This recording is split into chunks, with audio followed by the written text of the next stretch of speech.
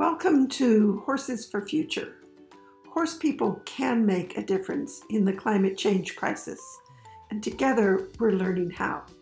My name is Alexandra Kurland. I'm the author of The Click That Teaches, a step-by-step guide in pictures, and many other books and DVDs on clicker training. And when I'm not writing about clicker training horses, I'm very much focused on the climate change crisis and other concerns that affect the environment. And right now, we are in the midst of the coronavirus shutdown. I live in upstate New York, so we have been on pause since March, and life has definitely changed this spring for all of us. And one of the things that became really clear as the spring progressed was that this was probably a good year to put in a vegetable garden. There are lots of good reasons for putting in a vegetable garden. One is you get wonderful vegetables, and I'm a vegetarian, so what could be nicer? And shopping local is definitely good for the planet. And also this year, who knows what's going to happen? It looks as though we're beginning to have a positive effect in terms of bringing the curve down for the coronavirus, but we don't know yet how it's going to affect the food chain. So this is really a good time to put in a vegetable garden. It's a good time to think about planting more than you need so you have veggies to share. And all of that has led me to connect with a good friend of mine and a client through the clicker training, Suzanne Kernick. And I wanted to talk to you in particular because I've been in your garden, so I know what a great gardener you are. I know that you know how to produce vegetables. And you're also in one of the many hats that you wear, in addition to being a dog trainer, a professional dog trainer. One of the many hats that you wear is you were a chef.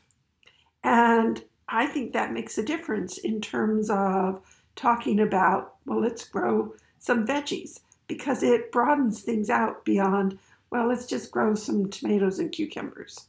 So I want to talk to you today, not just from the perspective of how do I prepare my garden, what do I want to plant in my garden, but also in planning ahead, what kinds of feasts am I preparing my garden for? Because I think that's an important perspective to bring to all of this. So welcome. It's great to be here and to speak on a topic that is dear to my heart, and really, I would say, and as I've said for years, it's what charges my batteries. Gardening is far more than just putting food on my table and enjoying the beautiful flowers, but it really does feed my soul and my spirit. So it's a healing experience for me. What is it about gardening? What does gardening do for you? Well, for one thing, and not to sound cliche, but it's a very grounding experience. I don't think there's anything more grounding than sticking your hands in the soil. And you are one with the earth for that period of time. It's also a very nurturing experience, and it is one of hope. I always think of gardeners as being extremely hopeful, because every time you plant a seed or sink some roots in the soil, your expectation is that you're going to nurture that plant and bring it to fruition or to beauty or whatever its intended use is. And so you're very hopeful. So sometimes when I'm in my greatest head full of despair, gardening can pull me right out of that. I think we're good visualizers. So we're optimistic visualizers. So I've been a gardener all my life. I just haven't been a vegetable gardener. That at the house we don't have a lot of really great sunny places. And the places that really are great and sunny, I want to plant flowers. So somehow the veggies always get pushed out for the flowers. So I have a garden. I always think of it as sort of somewhat more along the English style country garden, lots of flowers, or at least that's what I have in my mind. It's not really what I've ever achieved here in this climate.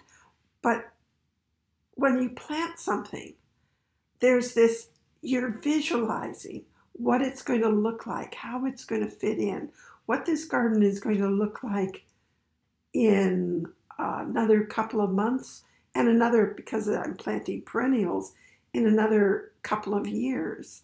So I think we practice optimistic visualization, which is a really great thing to have in this day and age when, you could really just sink into the depths of despair when you listen to the news. Indeed. So, and optimism is a really good way to put it. I think that when we, and it's interesting to hear you say that you never get the vegetables in because you've taken up all the space with flowers. And I'm quite the opposite. I never get my flowers in because I'm filling everything with something edible. One of the things that keeps me going, I should give a little bit of history about my gardening history is, I grew up on a small farm, lots of kids. And one of the things that we did was grow a lot of our own food. And so I kind of grew up with that as this is what you do. When I was in my mid-20s, I really took off growing food for myself and for a house full of other young adults. And I haven't stopped.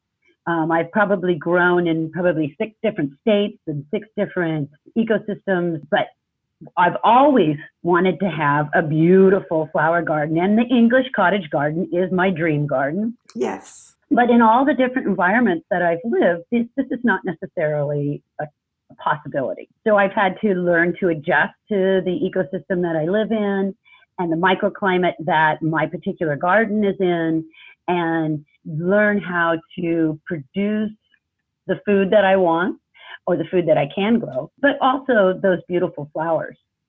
And I think one of the newest things that I've undertaken this year is I have transferred about 50% of my garden space to flowers. Wow. Yeah. So yesterday I probably planted over 100 flower starts that I started in my greenhouse. And that's just yesterday. That was like from 4 to 6. And I'm looking at that and I'm going, holy cow, that is a lot of garden space. That could be food. But the driver behind this change in my gardening practice is I started a farm stand last year. And just a little neighborhood farm stand. And it's something that I have always wanted to do. And one of the reasons is because I always produce far more food than this family could ever eat, even though I do cook my dog's food, and I also use the vegetables from the garden for that. We still have an abundance. So I'm always giving it away to whoever my clients are, or friends or neighbors or whatever. But last year I decided, hey, you know what? I'm just going to set up a stand outside my gate here. And I called it the Feed Thy Neighbor Farm Stand. And basically it was pay what you want, don't pay at all, enjoy these, take what you need, share them with others. And I have to tell you, that thing took off. And I saved every single one of them, about 75 letters of gratitude and appreciation from my neighbors. Wow. It's opened up a whole new community for me because people come by, they want to talk to me, they want to talk about this, they want to talk about that. But one of the biggest, most popular things out there were the bouquets. And so I have great stories of people coming by on their anniversary, guys coming home and they forgot to do they forgot the anniversary, right. All of that. Or people forgot their girlfriend's birthday or whatever. But so the flowers were a really big hit. So I thought, okay, well, people really love the flowers. I'm going to grow more flowers. I had a short conversation with a girlfriend of mine who owns a dahlia farm. And we were talking about this, because we were talking about the difference between produce, something that feeds your body, and flowers that feed your soul. And we we both kind of have had the same experience that people need that beauty and that I don't know exactly how to explain it, but it does. It feeds your soul, just like the produce feeds your body. Yeah. And I think that's a really nice balance. So here I go into this new venture of growing a lot of flowers this year. So what did you plant? Well, let's see. I've planted several different varieties of snapdragons. Oh, I love snapdragons. Yeah, I probably have about 300 dahlia plants, about, let's see, probably 8 different kinds of sunflowers. So one of the things I'm looking for are flowers that, a bouquet kind of has multiple components to it. So you have to have filler and green and different textures, yep. And large, really showy things. So I've planted statice and cosmos, zinnias, lace flower, which is a good filler, honeywort, which is an absolute fantastic flower that just blows my mind, bachelor buttons, calendula, different types of sage, bells of Ireland, larkspur, Queen Anne's lace. The list goes on, quite frankly. I've also grown some pretty interesting things like hyacinth bean and grasses that will, when they seed out, are going to be really nice. Other things that you can add to flower bouquets that people really enjoy are things like purple basil, oregano flowers are gorgeous. I've planted some yellow and blue snap peas. I'm very curious about that you add to bouquets, or you can eat them. But yeah, I've probably planted, I've started most everything in the greenhouse this year, which is another big experiment. And I probably have about 150 different varieties between the vegetables and the flowers.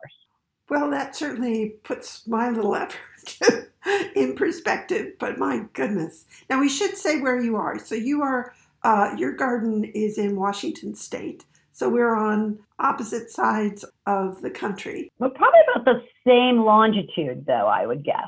Yes. Different climate, though. Different climate. I'm in the Pacific Northwest, or the Olympic Peninsula. Our growing zone here is about 7, but really more like 6 where I am, because it's a little bit colder out where I am. We've got the Olympic Mountains that rise right up out our backyard. And that gives us this very special little microclimate here, which is called the blue zone or the rain shadow.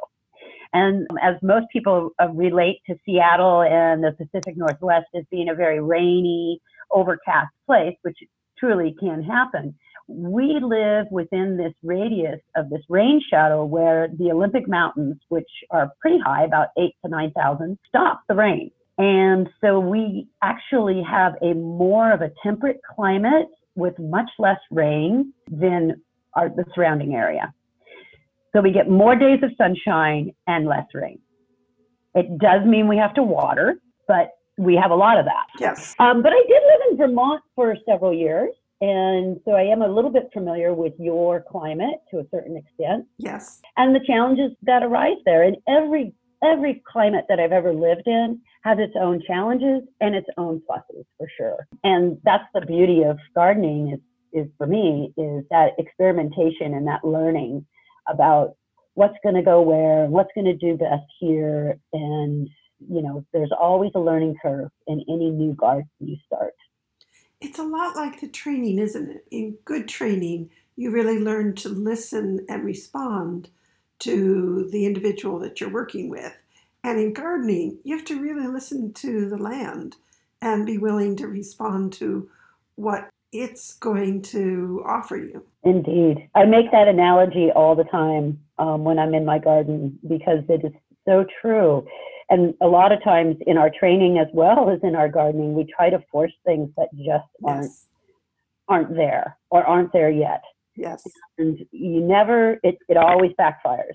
It's never a smooth transition. You never get that beautiful gait or that lovely behavior, just like you don't get that incredibly rich, fertile soil that's growing this incredible plant that can resist disease and insect infestation, which is really what I'm looking for. I'm really looking to create that microclimate, that microenvironment for those plants that are so healthy that I don't have to worry about the pests And if I forget to water, is that plant going to be able to handle that little bit of stress? That's what I'm looking for, and you can see it. And I think when you really care for your land and your garden, you really can see the difference.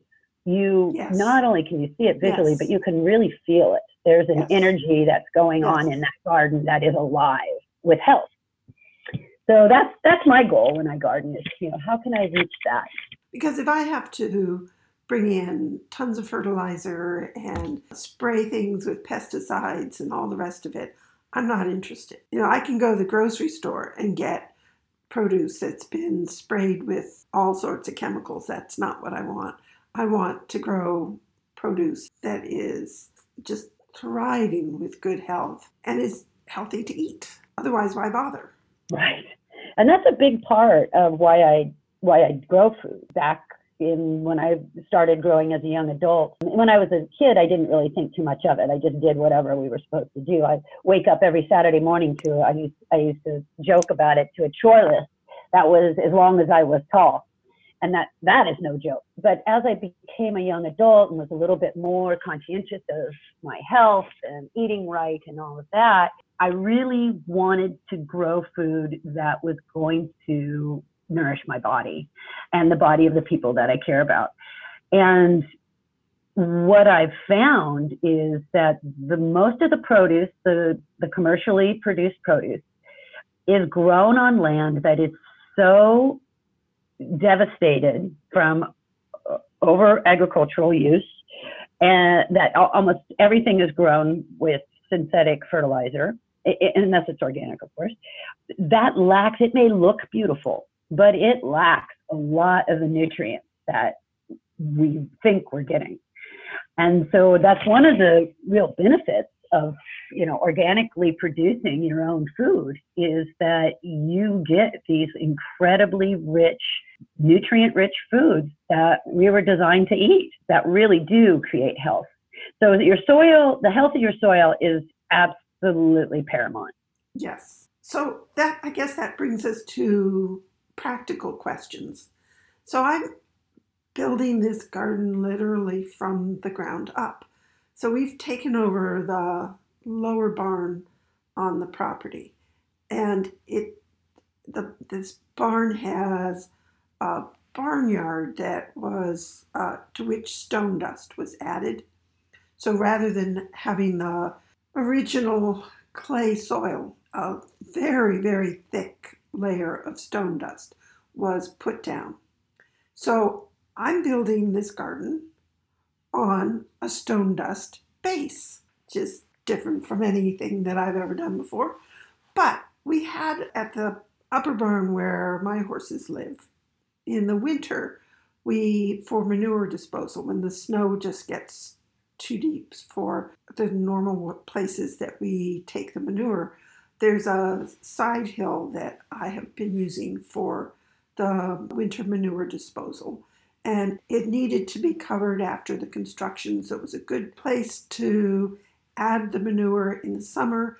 I plant the hillside with squash, and we just get this beautiful growth of squash and morning glories and some other pretty things. And it's both productive and pretty. It does not look like a manure pile. But it has gotten a little over full, which is a problem because I need it for the winter, and had really reached capacity. So my spring project was digging out this hill, which is quite good sized, and transporting it to the lower barn, which was an enormous amount of work. But I have done this, and I have created raised beds, mounds of this composted manure. So it's a mix. There are places digging into that hill where the manure is 9 years old. Well, beautiful compost. That lovely black, just, lovely, gorgeous stuff. And then there's some that's much fresher, that's newer. So it's a mix. And this is what I'm going to plant in.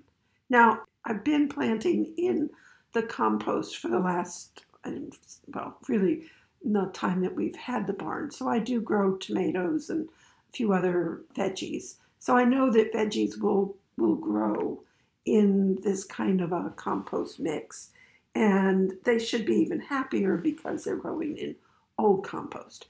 But that's my starting point. So are you groaning internally, or are you saying, oh, that might work? Well, no, not at all. First of all, you've already proven that that compost pile it's a proven trial ground. You've done that. You've produced food from it. Yes. And so we know that. Does it lack something that would make your produce more healthful? It's possible. We have here in Western Washington, actually Washington in general, has a lack of selenium, which is not good for your horses and it's not good for us. It's a trace element that is necessary. And if you feed, so I use my compost for my horses here as well. And if I feed local hay and I feed my garden that compost, I also know that the soil is already lacking selenium. That feed that I gave my horses was lacking selenium. But I do supplement selenium in my horses' diet. So hopefully that selenium is making it through into the compost. I can't say for sure unless I get a soil test, but that's my expectation. So really the only way to determine if you have a good balance for all of the elements, trace minerals, and nutrients is to do a soil test. But I also feel that if you're growing something in an organic matter, such as you're doing, and you're getting good results, well, the chances are you may be lacking a nutrient or a trace mineral, or have a low level of a trace mineral here and there. But if you've got good, healthy plants, then chances are you're probably doing pretty good. Okay, good. Yeah. Things that you might, that you look for are discoloration of leaves, curling of leaves, low fruit production, especially when you're planting in compost, a very high green production. So lots and lots of leaf and little fruit or flower. That typically means that your nitrogen is out of whack. You've got way too much nitrogen. And that is common when we grow in compost piles. But again, like I said, you've got a proven growing ground, so I wouldn't worry too much about it. The only other thing that I worry about growing in directly into compost is not being composted enough. So if the compost is too hot, then we can have some issues as well. The plants can't take up the nutrients if the compost is still really fresh. But it sounds like yours is beautiful.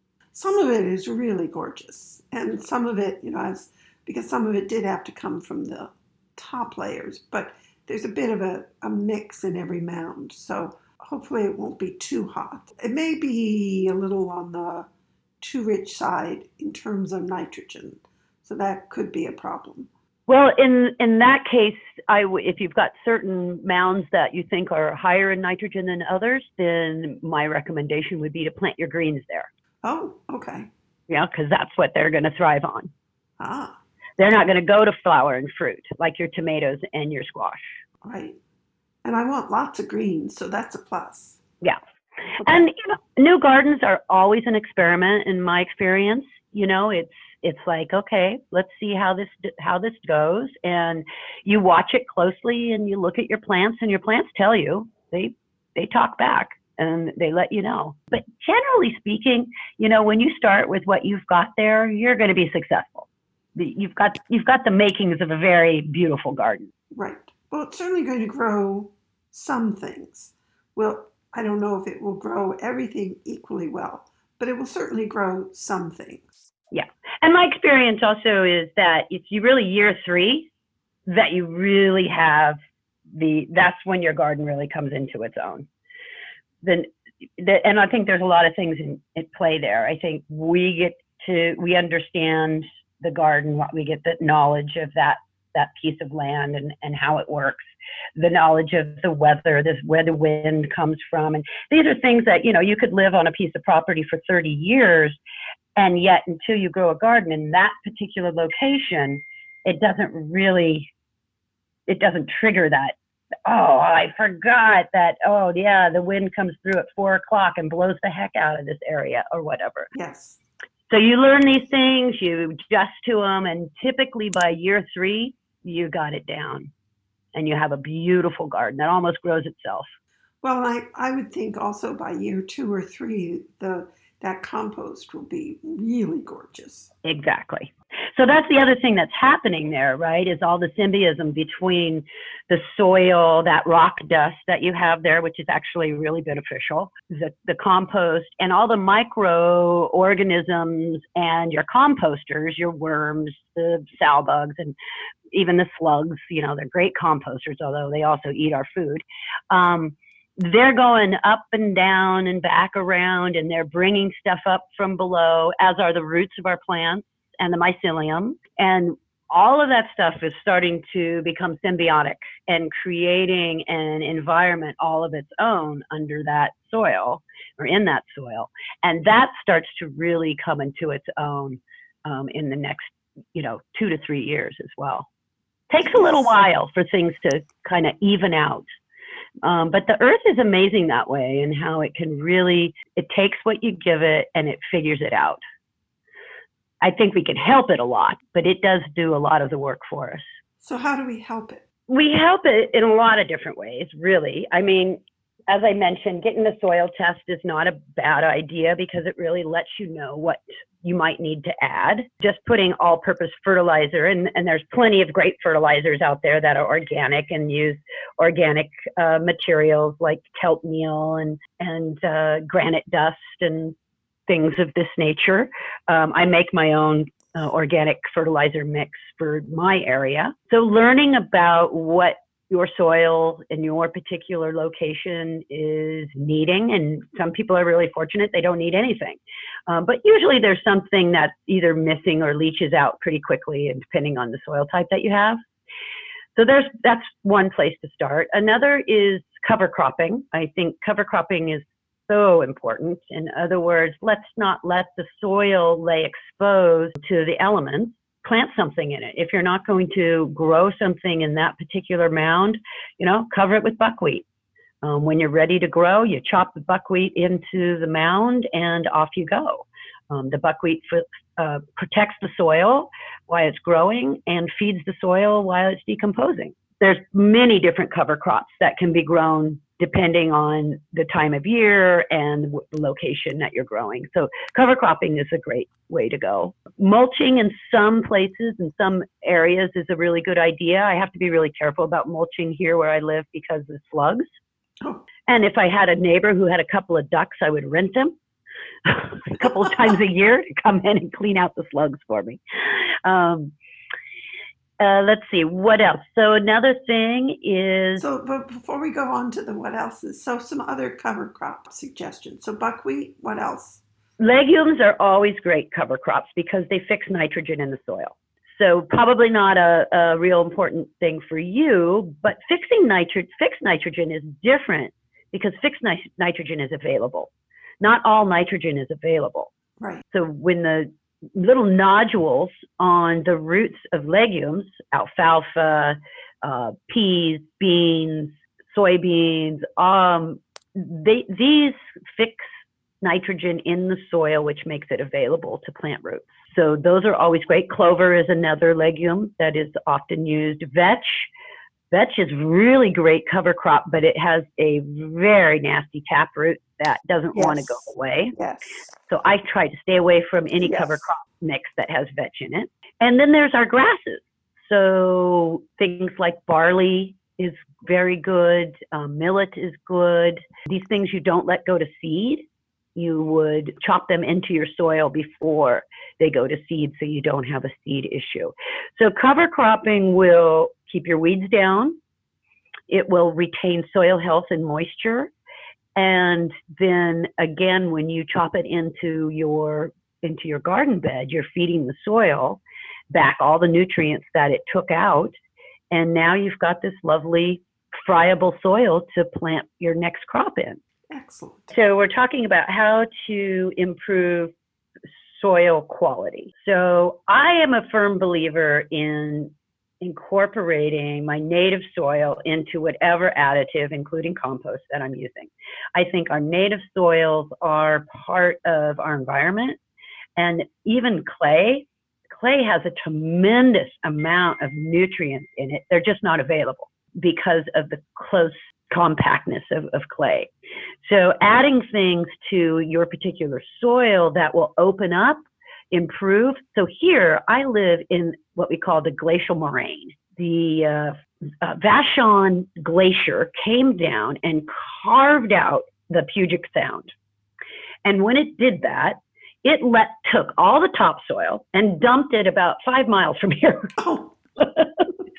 In this gorgeous place called the Chimacum Valley that has about 17, I kid you not, about 17 feet of topsoil. Wow. It is black and gorgeous. Wow. What it dumped here in my yard was tons of sand and round rock. Oh, great. Yeah, which is not the best growing medium. So I have to add a lot of organic matter. So some additives are really helpful for your particular soil. And our area is similar. We're glacial as well. And where I am was the bottom of Lake Albany. And so there are areas that are thick clay, which is what I am used to. And then you go just a short distance down the road and there'll be a sandbank and it's just deep sand. So it depends upon where you are within this immediate area, whether you are on incredibly well-drained sand or deep clay. So it's very similar. So I know clay. I mean, I know clay. I know how to garden on clay. I know what clay does. It's what I understand. I would be totally lost if you plunked me down and set on sand and said, grow things. Well, one of the beauties of sand is that you can create sandy loam. And here's an interesting thing that I have noticed in my compost, in my horse manure compost, is that the worms have brought up, and I assume it's the composters, the worms and whoever else is running around in there, but I have tons of worms in that pile, are bringing up sand and grit from underneath. So my compost is actually a really good growing medium because that sand is breaking up that rich compost and giving it some aeration and then it blends really nicely with my soil. So our composters, those natural beings that live in our soils, are really, really super helpful. Another reason why not to use pesticides, because pesticides kill everything. They're not specific. And so we really want to be careful with that. So balancing our ecosystems as best we can with the environment is so important. So I encourage snakes, frogs, lizards, birds of all sorts. I really encourage their existence in my garden. The one thing I don't encourage is rabbits. Well, that's what fences are for. That's right. And we do have a lot of rabbits, and that's fine. We live sympathetically with them, but the babies can get through my fence, unfortunately. I lost 3 romaine lettuces last night. I learned when I had a garden in Montana for many years, and one of the things that I learned there was grow enough for your neighbors. So I would grow enough for the pack rats and the deer, and there would be plenty left for me. So are you the one who told me about woodchucks? And that Yes. Yeah, so share that. Okay. So another wonderful garden I had was in Virginia. I lived in a sharecropper's cabin on the James Monroe Estate, which is the only privately owned presidential estate in the United States. And I was very fortunate and honored to be there and to garden on this historical garden plot. And at the back of my garden was a thicket, a berry thicket, and a couple of peach trees. And I planted this beautiful garden, and I go out there, and half of what I had planted the day before had just gone. And I'm like, okay, this is not okay. And I found out within a matter of days, that there was this hedgehog living in that thicket. Not hedgehog, woodchuck. Woodchuck living in the back of the back of the garden in the thicket. And so I went to the library. I went to the extension service, actually. And I started to learn whatever I could about them. And what I found out was their favorite two things that gave me all the information I needed. One, alfalfa is one of their favorite foods. And two, they'll never go farther from their den than they have to eat. So I took that corner of the garden closest to his den, and I grew a patch of alfalfa. Now, alfalfa is a fantastic compost additive. So it was a win-win. I could cut down the alfalfa and feed it to my compost, and it's a perennial, so it would just grow right back. And I always left enough for the woodchuck. So that worked out great. I lived in that home for over 5 years, and I never had another problem. Wow. So that's another thing about living with nature and having your garden, and especially in the places where I live, where I think a lot of horse owners live as well, is out in rural areas where we do have to concern ourselves with wildlife in coming into our garden areas. So I think there's a lot of ways that we can explore that are non-harmful, that keep the ecosystem balanced and keep our vegetables safe. So there's a lot of protection, shall we say, that I use, that I've learned over the years. Some is healthier than others.